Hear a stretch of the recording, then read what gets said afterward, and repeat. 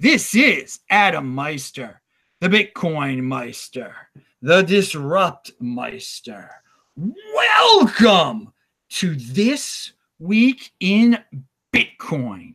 Today is April the 26th, 2019. Strong hand. One Bitcoin equals one Bitcoin. Unconfiscatable. Buy and hold. Personal responsibility is the new counterculture. And of course, be in motion, defer gratification. Some of you have been deferring gratification. You've been waiting for this show. We had a little delay, but now we are live. And I'm happy to welcome back Chris Gilliard, of course. What is Bitcoin.com? John is here. And he's the dude that came up with the 210,000 block theory. And we're going to talk about that. And you all know Max Hillebrand, but he's never been on the show before. But you all know him anyway. And I am pumped to have these dudes here. Yeah, it's international because Max is coming straight out of Europe, baby. We bring you all sorts of stuff on this show. You never know what is going to happen. So, this was supposed to be a FUD Friday. Those of you who have followed this show for a while and have been in Bitcoin for a while, remember that it seemed like always on Fridays there was FUD news. And yesterday, on Thursday, there was an eruption of FUD from Bitfinex. The biggest and baddest Bitfinex Tether FUD you've ever heard. It was going to bring down the world, destroy everything. And yet today, everything is fine. And that is my big takeaway from the situation. But let us hear Chris, what he thinks. What happened anyway? What's going on? Tether, Bitfinex, FUD. So, I mean, the story, the New York Attorney General is basically accusing the company that owns both Tether and Bitfinex of basically borrowing something like $850 million from Tether to cover some missing funds. I think like a few years ago there was some issues where Bitfinex got hacked, and maybe that's what it was related to. I don't know, but in any case, they borrowed some money from one company, and the Attorney General is questioning it. My take on it is kind of like, I think most people that have been in the space for a while knew that there were issues with Bitfinex. I mean, I'm not like an active trader. I've used Bitfinex before, but even in 2016, the last time I used Bitfinex was 2017, and I was even a little worried about putting money on it there. The only reason I did it was for the SegWit 2x thing, where you could sell your SegWit 2x futures, which turned out nice. But everyone kind of knew that there was issues with Bitfinex and Tether, so this shouldn't be a big surprise. And as we were talking about earlier, the price hasn't gone down too much. It's gone down a little bit, but I kind of think it's good to get it out of the way. And like the other angle I wanted to bring up about it was the whole ETF thing. The main reason that the ETF is supposedly on hold had to do with all this manipulation in the market. And, I think everyone kind of suspected a lot of it's going on at Bitfinex and with Tether and things like that. So getting these things, getting these charges out there, I think, it maybe makes it so we can move on, and maybe it makes the ETF closer. But of course, I'm the eternal optimist, but, that's kind of how I look at it. I will say, it's just, I think the market in general is realizing Tether is not Bitcoin. Bitfinex is one exchange. In fact, Bitfinex was hacked back in 2016, and it was a big deal back then. But if it doesn't have its funds, like they might not have their funds, who cares? It's one exchange. There are a lot of exchanges that are completely corrupt out there. I think people are finally getting the hang of this. Fake FUD Friday fail. All right, John, over at whatisbitcoin.com, would you put your money in Bitfinex at this point? Or do you mess with Tether at this point? What's your take on all this? No, I can't say that I would. I've never been a huge fan of Bitfinex, and I actually lost some money in the first hack, so I kind of has a bad taste in my mouth. I didn't lose money, like they made good on it, but I don't know all the details yet. I'm kind of inundated right now with all the news and FUD, and I'm having trouble kind of sort through what's good info and what's bad info. But I certainly am not happy about it. The way the Attorney General of New York is kind of, I think it's a pretty grotesque overreach of authority. And so I'm staying away from all custodial exchanges, honestly, for as long as possible. I'm mostly just focused on buying and holding at the moment. Strong hand. Pound that like button with your strong hand. Have you ever experimented with Bisq by any chance? Have you ever looked over there? Not yet. I'm really excited about Bisq. I think it's a really exciting project. I think that they kind of touted it as this, you don't have to like identify yourself, but it uses the Zelle payment network, which is already like KYC'd. So I'm just not exactly sure how that works, but I've heard nothing but good things from people I trust about Bisq. So I personally have not experimented with it yet, but it is absolutely on my list of services that I'll try. Yes, I am glad everyone. Well, first of all, you should be buying and holding like John. All right. You shouldn't be wasting your precious Bitcoin on these exchanges. Max was about to say something, but Max disappeared. What happened here? All right. Well, I'm sure he's got a great take on this, and I eagerly await it. But for now, we're going to talk about something. We'll have John talk about the 210,000 block theory real quick, because everyone knows I've been talking about that a lot. Well, John here at whatisbitcoin.com, I mean, he's the one who came up with this. So tell us your thoughts on that. Well, I'm not sure that I really came up with it per se. It's just a hodl. It's just a matter of how long that you hodl for. And I just chose the 210,000 block number because that's like one halvening cycle. And I personally just play the supply and demand game. And that is the supply of new coins cuts in half every 210,000 blocks every 4 years, essentially. So I just did some back testing, and I've also bought some Bitcoin, more than 210,000 blocks ago, and it's obviously increased substantially. But the theory was, around my office, I had a bunch of coworkers. We were always kind of debating about whether or not it would be up or down or whatever. And I said, well, according to this basically one block halvening cycle, absolutely zero Bitcoin transactions have a lower fiat valuation 210,000 blocks after they were mined or transacted. And we'll find if this theory kind of still holds true 4 years from December of 2017. So it'll be December of 2021. But with the next halvening coming up in roughly a year, I think it's likely. I think the number of hodlers is growing every year. I read this really good tweet from, I can't remember who it was from, and they said, don't focus on the yearly highs. They said, focus on the yearly lows. So like, what's the lowest it's been in 2019? I don't know, $3,000 or something like that. Before that, it was like, it's been, we've seen a higher annual low every year over time. Not every year, but I'm saying in general, you can see this kind of upward trend. So the 210,000 block hodl theory, I'll stop evangelizing it when it stops being 100% true. But as it stands right now, it's proof of gains. That's what I say. Yeah, well, so far it is held true, and that is, I love it, and it's a simple theory. It's not about gambling on altcoins or anything like that. And I love things that encourage people just to hold and keep it simple. Anyone can understand that. Now, I have a question for you about your site. Whatisbitcoin.com. There is lately on Twitter, people been yelling and screaming about whoever owns Bitcoin.com that they shouldn't own it. That they're lying. It's a Bcash site, and people have talked about the at Bitcoin feed on Twitter, how that's Bcash, and how it should be confiscated. What do you think about that? Because how long have you owned the domain name whatisbitcoin.com? It's actually really new. Actually, back in like 2013, I wanted to buy some domain names. I didn't have any money at the time, but I did decide that I could squat on some social media handles. So I got the Twitter handle and Instagram handle at whatisbitcoin, and I tried to buy the domain name whatisbitcoin from somebody over in Russia.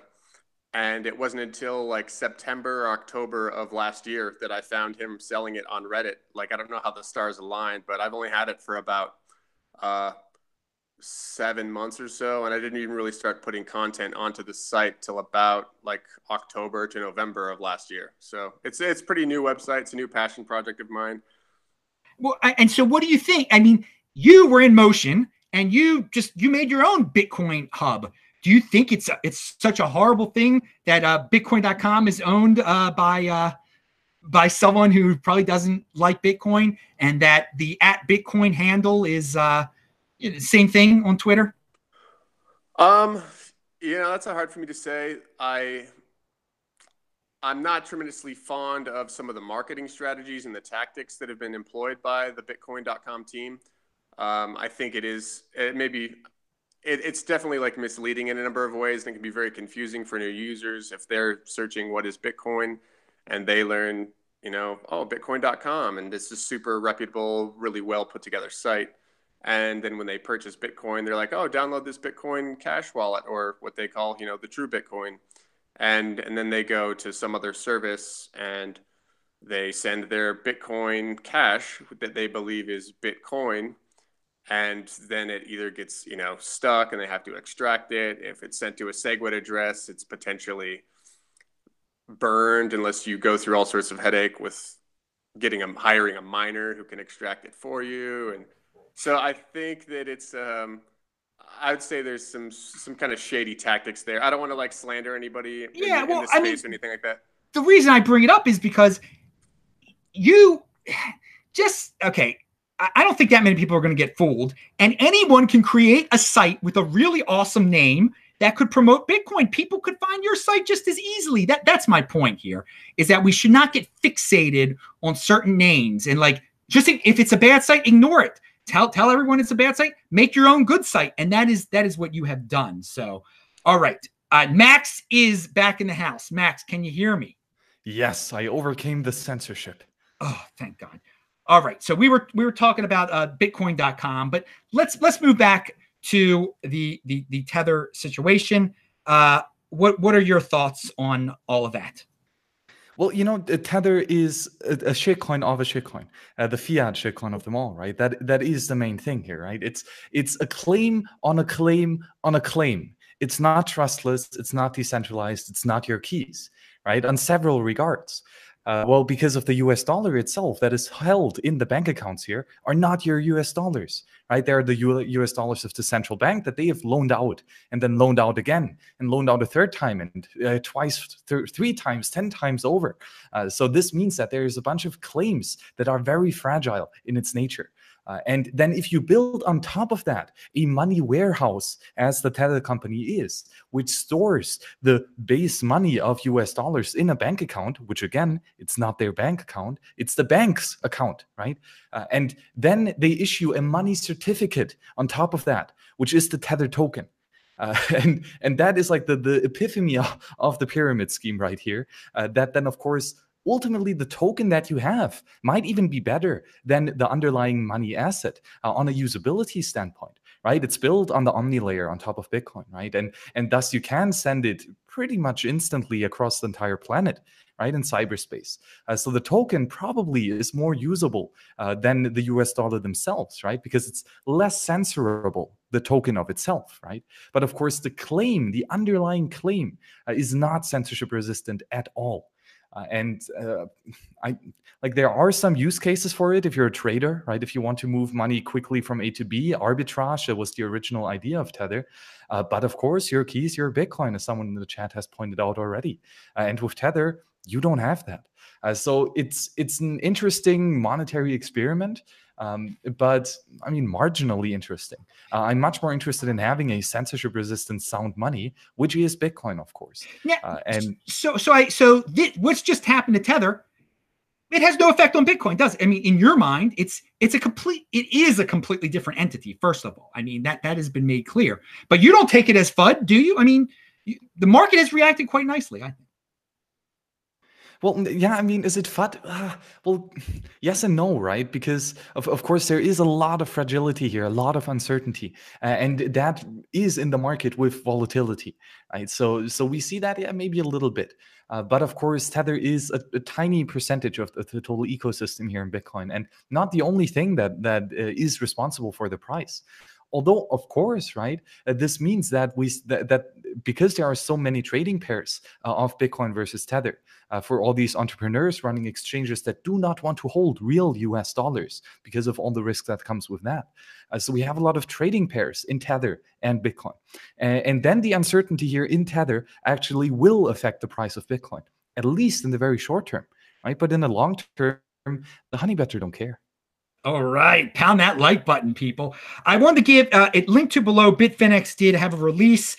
They said, and you can read what they had to say, their side of the story. The New York Attorney General's court filings were written in bad faith and are riddled with false assertions, including as to a purported $850 million loss at Crypto Capital. On the contrary, we have been informed that these crypto capital amounts are not lost, but have been in fact seized and safeguarded. So, I mean, I was curious about that. Also, did they really lose 850 million?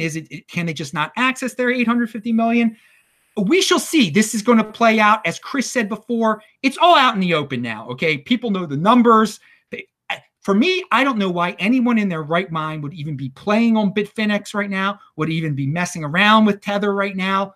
Bitcoin is my stable coin. Turn your Tether into some Bitcoin and just let this drama play out. Bitcoin is the next Bitcoin. One Bitcoin equals one Bitcoin. I don't care how many Tether it equals. And it shouldn't. And the market has reacted. Again, there was no major crash. It's still, I mean, if you value your wealth in fiat and you look at that thing, it's still above 5,000. So to me, I think that's all I really wanted to say about Tether and this whole situation. Does anyone on the panel have anything to add to this conversation before we move on? All right. So one thing, just one last thing. I think a good thing that could come out of it is just illustrating to, a lot of the people that aren't in the Bitcoin space, they see this idea of the stable coin and they think it's really interesting.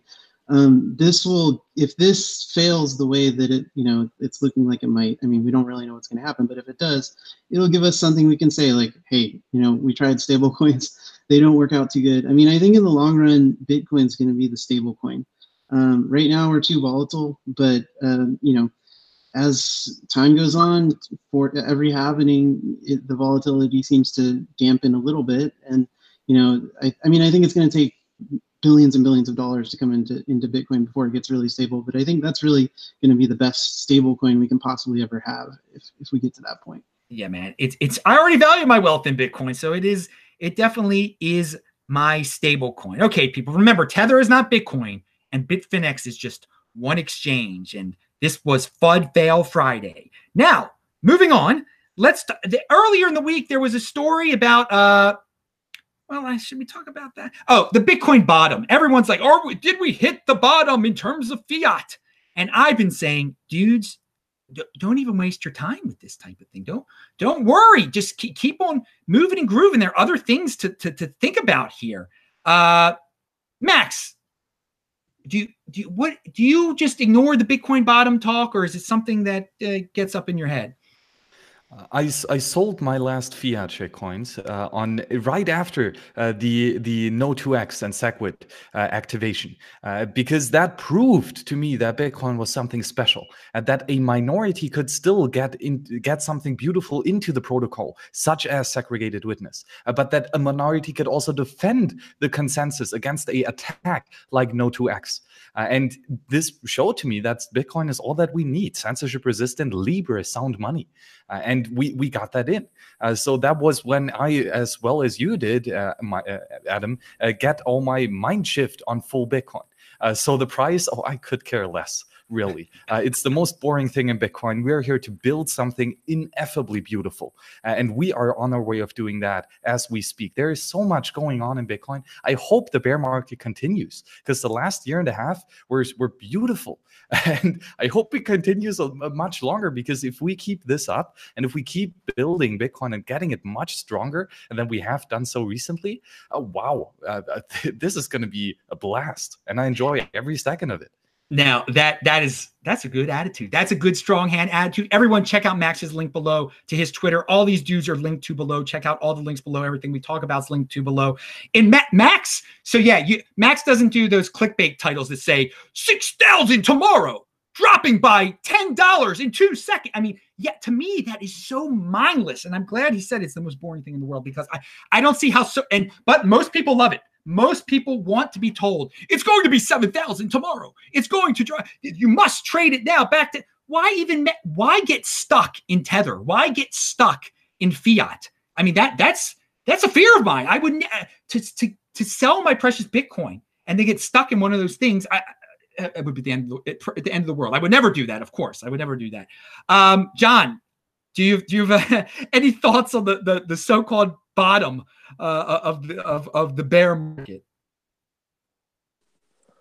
No, I don't. I'm too bullish on Bitcoin long term. Like I said, like 4 years from now, whatever we're looking at today, we're going to be wishing, oh, dang, I wish I bought back when it was only, back in 2019, 4 years ago. So I have no idea. I don't try to predict the bottom. I'm such an optimist. I just say we're going nowhere but up long term. And you see, that's the thing. On a video that I did when I was ripping on people, there's just everybody trying to say, well, it's an 80% chance that the Bitcoin bottom has already occurred.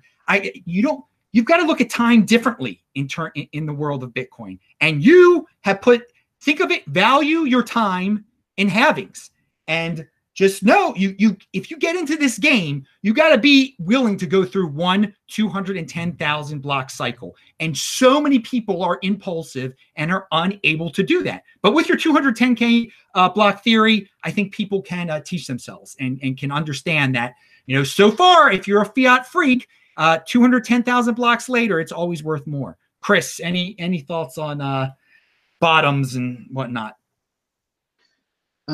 It's really hard to predict the exact bottom and exact top, but I do think that you can look at there's clearly some sort of 4-year cycle.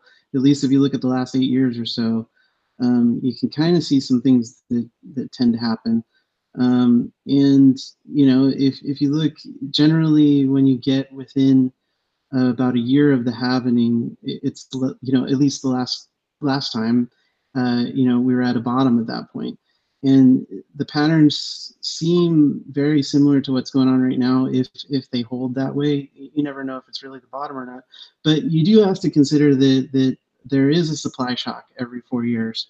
And in other markets, like if that happened in other markets, generally the price goes up. So, the same thing's happening here. There's in mid 2020, we're going to have half the amount of Bitcoin coming in, and everyone knows about that. Bitcoin's been around for 10 years now, so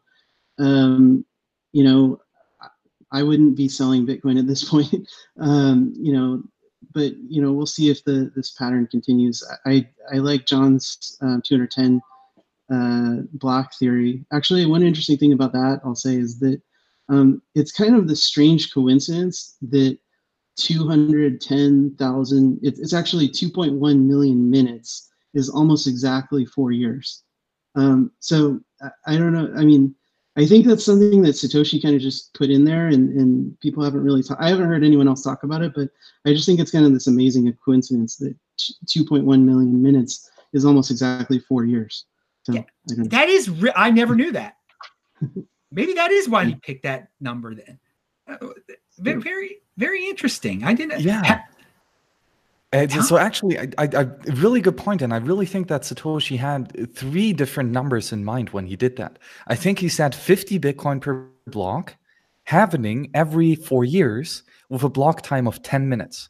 I think these are quite rough or good numbers, right? That work out, and that leads to, of course, 50 new Bitcoin, with then 144 blocks per day and 210,000 blocks till the next halvening. So I think that might work out.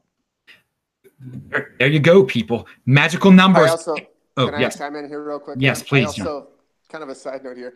I really appreciate that the halvening always falls like approximately 6 months before every U.S. election.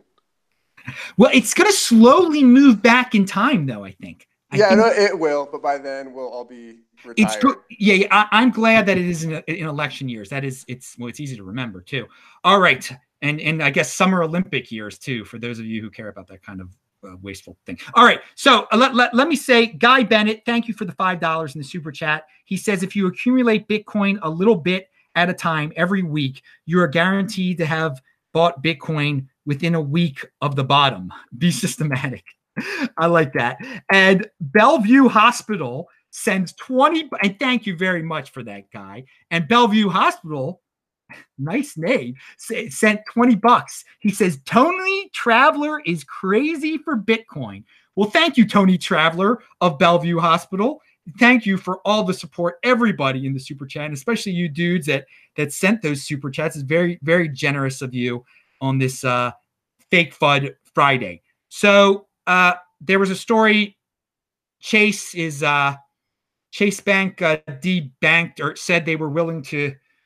It was from Veritas Videos, James O'Keefe, and I talked about this earlier in the week, but it pertains to Bitcoin in a way that Chase Bank is very willing, apparently, according to a customer service person of theirs, they got on tape, to not do business with conservative people or with those type of people. Now, I don't care if you're conservative or liberal, but this example shows us that a tremendous bank out there, now they're denying it, because if they put it out there in the open, a lot of people would get angry. But that a tremendous bank out there might just shut you off one day or might not do business with you. Thus, you probably should learn how to be your own bank. Well, how would one go about doing that? Anyway, Max, Max, you like to speak about banks and countries and such. Your thoughts on Chase perhaps debanking people and what it means for Bitcoin? Well, on the one side, right, this is a entrepreneurial choice, and as an entrepreneur, you do not have to serve customers. You don't have to do anything, right? Because this is your property, and if you don't want to sell it to someone else, well, okay. But of course, on the market for free ideas and competition, where different entrepreneurs vie to be the best persons to cooperate with and to trade with. Well, if you start excluding customer based on some arbitrary reasons, then you will lose money and then you will go out of business quite soon. Well, it just happens, though, that, of course, banks are very centralized, very monopolistic. They push out new upcoming entrepreneurs trying to enter the marketplace. And therefore, they actually exclude others, and they also don't give them an alternative. And there is no alternative. Well, at least there was no alternative until Bitcoin. Because guess what? Bitcoin will never censor you. They will never exclude you. You will always be willing to come to Bitcoin. We're happy to accept you as a peer on our network if you abide by the same consensus rules, the Nakamoto consensus rules. So is it good for Bitcoin? Yeah, for sure. Anything is good for Bitcoin. I love it. Uncensorable, people. That's an example of censorable, and Bitcoin's an example of uncensorable. Chris, your take on Chase, and I agree with Max also. Yeah, they can do what they want to do. It's the market. If they're going to be banks that want to not do business with me, let them not do business with me. That's fine. That's a choice. Chris. Yeah, it's kind of interesting. I mean, I actually bank at Chase. I don't have 100% of my money on Bitcoin. Most of it is, but, I don't know. I mean, I can't really see them actually doing that. If they did, that would be really silly. But yeah, I mean, they can do whatever they want. I think the only thing that I would say about that is that when it comes to dollars, dollars are a monopoly, and the banks are certainly, there's only a few of them, and they have a lot of advantages that come from the government. I mean, just by getting the monopoly on the Federal Reserve being able to be legal tender. So I think given that that's the system, it's a little bit more critical that they don't discriminate against people. But, I mean, maybe that's why we're talking about going to this new system here with Bitcoin, so that there isn't a monopoly anymore. But I mean, like whenever a group has a monopoly, I think that these things become much more critical. So. Well, I just want to tell everyone, the signs are out there, people. You should get into Bitcoin. That's a sign when James O'Keefe uncovers that Chase might not want to do business with you if you have certain political beliefs. Bitcoin doesn't care what your political beliefs are. You can be the worst of the worst. John, your thoughts? I'm pretty anti deplatforming in general, but I agree with both Max and Chris. I mean, I do think that the dollar and banking as a whole are a total monopoly. Bitcoin challenges their monopoly. And I mean, Chase has absolutely no incentive to allow people to use a product that completely undermines their hegemony. So I think it sucks. But it's also it's creating an incentive for people to find alternatives to the legacy banking system. So yes, it's their right. Yes, they're mitigating risk. Yes, it sucks. Use Bitcoin. It's better. Exactly. That's the conclusion. Unfortunately, James O'Keefe in his videos didn't bring up the use Bitcoin part of it. But hey, now let's move on to Max here. You have been tweeting about Wasabi Wallet, and people have been asking me about Wasabi Wallet. So I decided to get Max on the show. So Max, take it away. You were going to show some stuff with Wasabi Wallet. Yes, so Wasabi Wallet is really, really amazing. And it's a privacy-first wallet. So it takes care of your privacy and it helps you to protect it and to reclaim it. And of course, privacy is your natural law right. And you don't have to share everything that you do with the entire world. You can selectively reveal information about you and yourself and your property. Of course, right? That's common sense. And Wasabi is a tool to help you with that. So there are many, many cool things in Wasabi. For example, all the communication is over Tor. Right? It actually uses good coin selection, so you don't just randomly spend your, for example, the coins that you receive for your salary, like 1 Bitcoin. You don't spend that on a piece of coffee, right? Because that will reveal how much money you have in that one coin. And it also has, for example, the BIP 158 Golem Rice block filters, which is the Neutrino implementation that Lightning Labs has contributed to. And this basically means that you no longer tell a random server which addresses that you are interested in, but rather you just download only the blocks that your addresses are being contained with. Very private. And because it's over Tor on a network level privacy, if you use Wasabi, it's as good as a full node. But the cool thing is, very easily, as a matter of fact, even automatically, if you run a Bitcoin full node on your laptop and you install Wasabi, it will automatically connect to your full node and pull these blocks from your own fully verified blockchain, which is really, really good. But of course, the best and awesome feature is the Schnorr blind signature coin joins that Wasabi offers as an additional service on top. You don't have to use them, but it's pretty really good. So it basically, or the problem is that Bitcoin and the time chain is a chain of digital signatures that lead from the Genesis transaction in the Coinbase to the current UTXO, the unspent transaction output, the coin that you can spend. Right?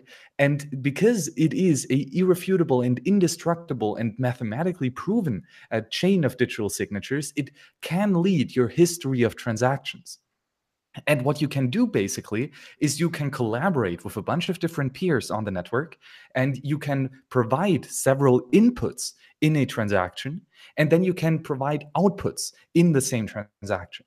And if these outputs are of the exact same value, all of them, then if you have an output, it is completely unclear which of these many inputs you have funded this output with. And that is a coin join. And there have been many different implementations of that. I think Gregory Maxwell introduced the topic in 2012 or 13, but Wasabi Wallet has implemented it almost perfectly. It's really, really good. So there is a centralized coordinator, the Wasabi Wallet server. But the cool thing is, because of the Schnorr blind signature, it means that the Wasabi Wallet, that the Wasabi server does not hold your keys. So you're always in control of your money. And the Wasabi server cannot de-anonymize you. And that's a mixture because of using Tor to communicate and blind signatures to encrypt all the important stuff. And so what you can get easily and with rather very low fees, the cheapest on the market, you can get pretty good anonymity set, which just means that it's unclear what your history was that is represented in that coin, in that UTXO. And it's basically just a tool to reclaim your privacy so that not everyone knows how much money you have.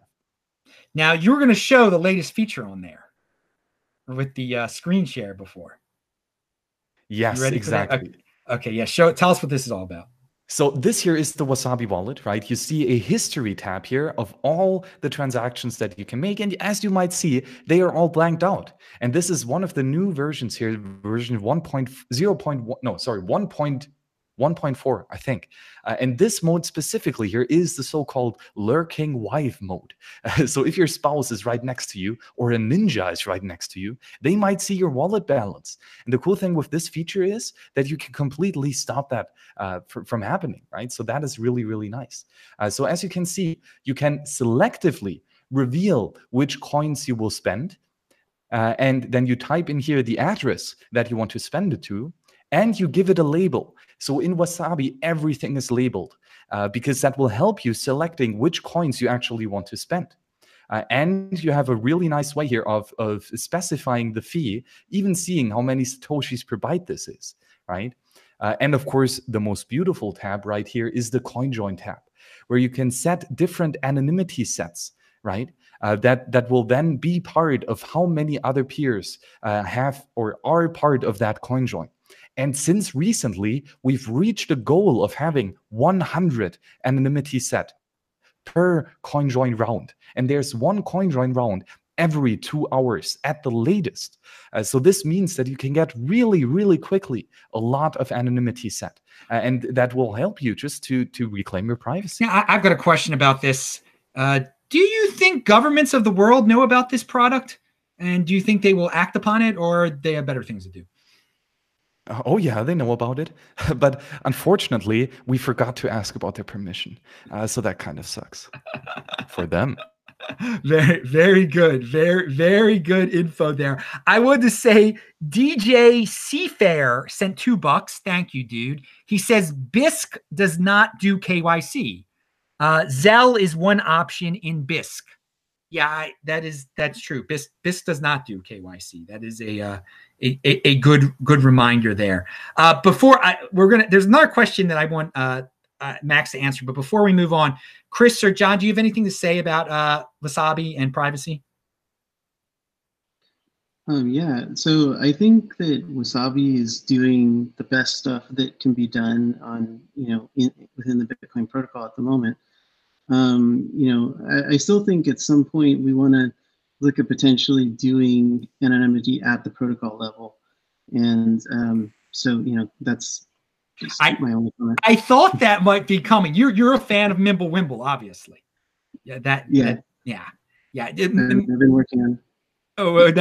Max, what are your thoughts on that implementing Mimblewimble at the protocol level?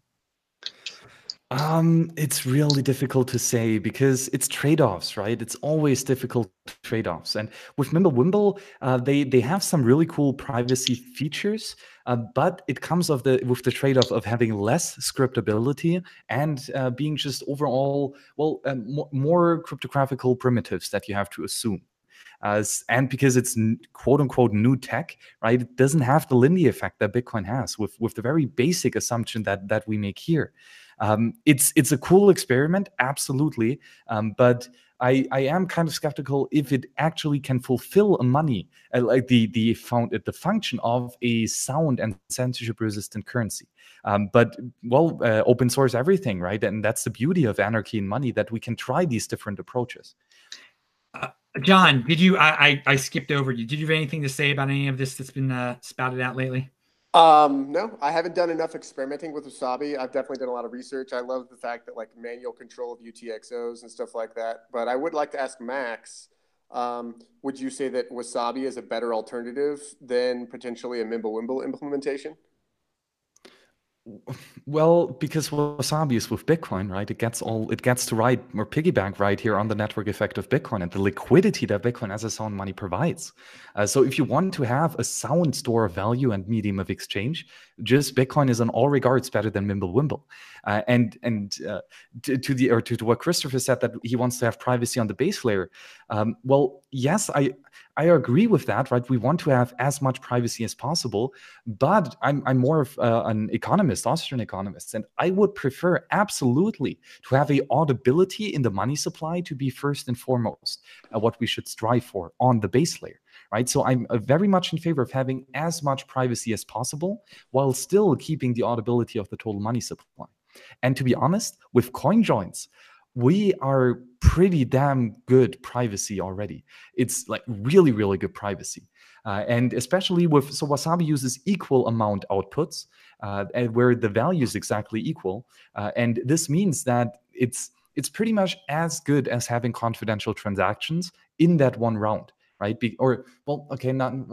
Not really, because of course you still know how much money is being transacted, but it has a large anonymity set. And that helps a lot. So I think we can do a lot with techniques like CoinJoins or coin swaps or all these other cool privacy techniques. All right, I've got a question for you from the audience, because this is one when we got to get like Matt. We answer these questions because I can't answer these questions. Can you address the Electron wallet man-in-the-middle attack?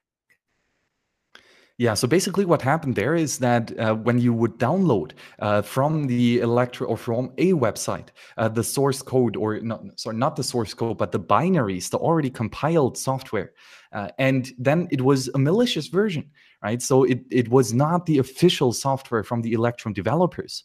And this specific malicious attack then had a warning message that was sent by Electrum servers that would then say, hey, go to this website and download a new version. And that would be the broken, right? The wrong version.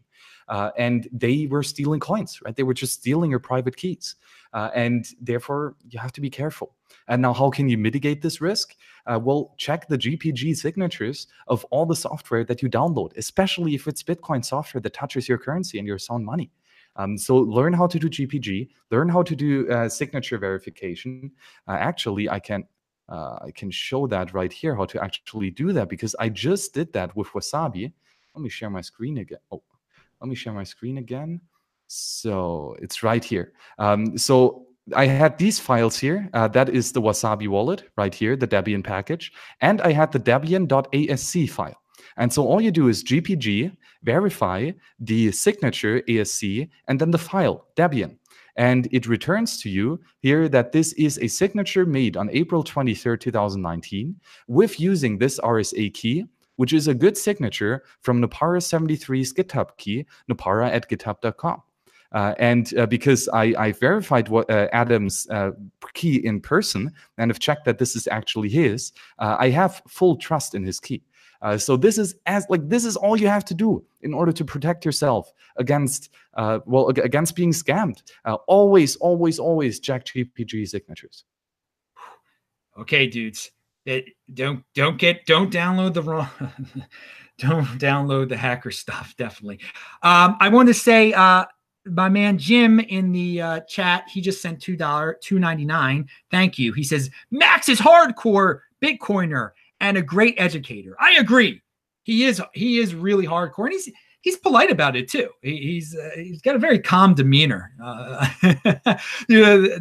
I like that. And you can have the energetic pumper, and you can have the calm educator. So that is very awesome. So we are getting toward the part of the show where everyone can bring up their own story that maybe was left out this week.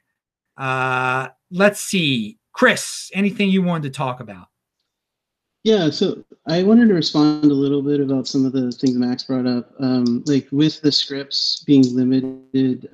So you can still do most of the important smart contracts on Mimblewimble. You can do multi-sig, atomic swaps, and Lightning Network.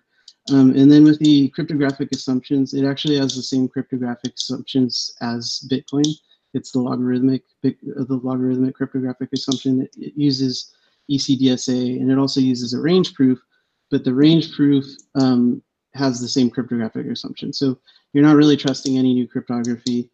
The place where I think it would be an improvement over Bitcoin, and getting it into Bitcoin would be really hard. You have to come up with like ways to do that, kind of like we did with SegWit. First, we thought it had to be a hard fork, and then people made great ideas about how to eventually figure out how to do it.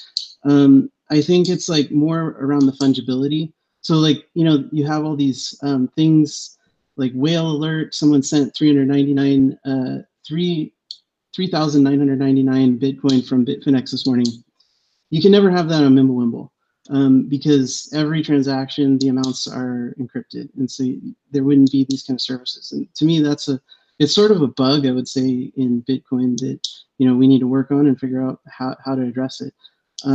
So and with wallets like Wasabi, I mean, like I said, it's great. It's great that they're doing that, but it's always limited to who's using it. So if however many people you have, like if Coinbase doesn't use Wasabi Wallet, you're not going to be, they're not going to be in the anonymity set. So yeah, I guess I'll bring up the project that I'm working on. So I'm working on MWC, which is a fork of the Grin code, and we're giving it as an airdrop to Bitcoin holders. We're giving out 6 million coins, so it's proportional to how many Bitcoin you register. So we think that we're going to compete with Grin and Beam. There's other people doing it. We want to test out the technology, also give a way for Bitcoin holders to be rewarded and get some coins. And if this works out as a technology, they'll be rewarded as well. So our registration is open. We opened on April 20th. We're open through July 19th. So you can sign up right now, mwc.mw. Yeah. How many Bitcoin have been registered so far? I didn't look this morning, but the first weekend we got over 11,000. So we're okay. Chris is linked to below. I forgot to link to mwc.mw. mwc.mw. I'll add that afterwards. I wanted to say, Guy Bennett, thank you for the $5. He says, Max's voice is so soothing. I would buy Bcash from him, both ABC and SV. Well, thank you, Guy Bennett, and I'm sure Max appreciates the comment about his. That's such an insult. How do you ever assume that I would sell you Bcash or that nonsense? Horrible. Well, it's the voice, the soothing voice. You could be a salesman of all sorts of altcoins. Someone also said something very interesting. Let's see how Mimblewimble goes in Litecoin first before considering it in Bitcoin. And of course, there is that Charlie Lee, I think, tweeted about Mimblewimble once. And hey, that would really make Litecoin well, that would pump its price if they somehow tried to implement Mimblewimble in the base layer there, and it would. They're working on it. That would definitely make it a true test nest and a very exciting test net for Bitcoin if they did something like that. So they did say they were working on something. I know. So that was from a few weeks back, but that's an interesting reminder. And hey, they can do what they want to do. It's the free world and everything. I don't believe in Bitcoin implementing it on the base layer, though. I think it would be too many arguments, and there'd be a fork. And I mean, yeah, you know how it goes sometimes. All right, John, what are your final thoughts or stuff any comments you want to say on anything that was said or anything you want to bring up? Yeah, actually, I'm looking at some of your comments here, and somebody mentioned if anybody had any thoughts on Samurai Wallet, and I know that they have some sort of CoinJoin implementation as well. Maybe Max can touch on that. I'm not as much of a technologist. I do think that Samurai is doing good things for the space. It doesn't sound like it's quite on a level with Wasabi, but it looks like Guy Bennett is asking any thoughts on Samurai Wallet. So if any of you guys have thoughts on Samurai Wallet. Well, they're doing good work, right? Advancing the space and being privacy first and focused on is very important. But as you say, right, there are just inherent limitations with having your node, your wallet on a phone. Mainly, it's just resources. I mean, running Wasabi is heavy software. It's all over Tor. Right? Tor is not the most reliant, especially not on a phone. And also, being BIP 158, Golem Rice filters, block filters, means that you have to download rather a lot of stuff. And Wasabi is privacy first in many, many ways. And because of the inherent limitations of running on a phone, it just doesn't work very well. But of course, also, Samurai is SPV. So you tell all your coins to their server. And regardless of what blockchain level privacy that you get, they still know everything. Now, with the caveat that Samurai is still not in version 1.0, and they're working on getting a Samurai Dojo out, which will be connected to your full node, and then you are no longer an SPV node, and you're no longer communicating back to their server. And if they get this out, and I think they're pretty close on getting it out there, that is very nice. Now, to the CoinJoin part, it is the exact same protocol as Wasabi Wallet. It is the zero-link fungibility framework that Adam Fisker and Opara has developed. And they have tweaked some of the implementation details. They have smaller rounds with less peers, less anonymity set. But they utilize a feature called reverse coin joins that happen kind of accidentally in Wasabi. They focus on doing this for every single round. So it's different trade-offs on the design implementation. I'm not too certain if we can say which is better yet. Wasabi does batching of different denominations in one transaction. So in one transaction, you have 0.1 Bitcoin, 0.2 Bitcoin, 0.4 Bitcoin, 0.8, 1.6, 3.2. All these different denominations in the output can be created within the same transaction, which is more block space efficient, and thus it's cheaper overall. And so with Samurai in Whirlpool, and that is what they call their implementation, they have a unique transaction with each denomination. So they have a 0.05 Bitcoin denomination, and then all the outputs in that one single transaction have, for example, a 0.0501 input, all of them, and all of them have a 0.05 output. So all the inputs are the same value, all the outputs are the same value. That's a reverse coin join. And it's really nice. And which one is better? Really tough to say. We need to do a lot more research on that. I want to mention something that was just brought up in the chat. Can CoinJoin be illegalized by governments? Yes, it will be. I believe it will be. How about you, Max? Come and take it. So yeah, I think some government out there probably will make it. I mean, even when they asked the when the Canadians sent that tax document to people who they knew had crypto or thought had Bitcoin, they asked them, "Have you used any mixers and stuff?" So I mean, they're on the trail of stuff like that, and so yeah, there'll be some governments that say it's illegal, and we'll see how that plays out. I mean, governments can say anything; they can do anything. I mean, there'll be some uncomfortable points in time. Let's just say. But if they knew what was best for them, they would just let everything. There will be some countries that let everything progress naturally.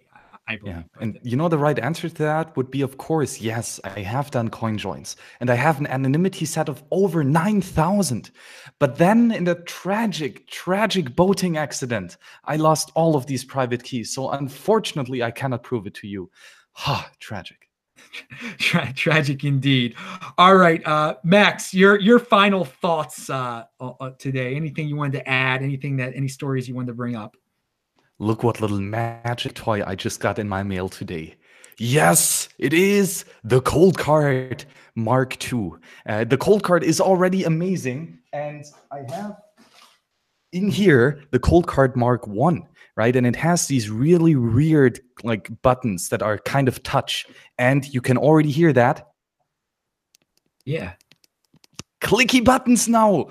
Yes, that solved the only issue that was there with Wasabi, the very horrible touchpad.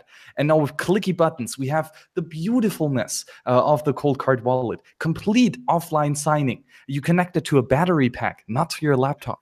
You communicate the partially signed Bitcoin transactions, which just got merged into core version 0.18. And you communicate that over SD card directly to your Wasabi wallet. Because since version 1.4, Wasabi now has hardware wallet integration. And it's tailor-made for the Coldcard because it actually uses partially signed Bitcoin transactions as well. So now you can have your coin joined funds securely transferred to your hardware wallet, to your Coldcard wallet. And it's beautiful. It's getting together. So yes, Coldcard wallet, get yours. Mark II is out now. Best hardware wallet available. All right. Well, best hardware wallet available, you're saying. Okay. That's it. It's your opinion. That's an interesting one. Coming from Max. He knows about this stuff. That was a good ending there. Well, everyone, you asked about Wasabi. You wanted some more technical type of stuff. I brought it to you, baby, on this show. And it was a lot of fun. A little bit different than what we usually have. But hey, we did current events. We did tech. We did everything.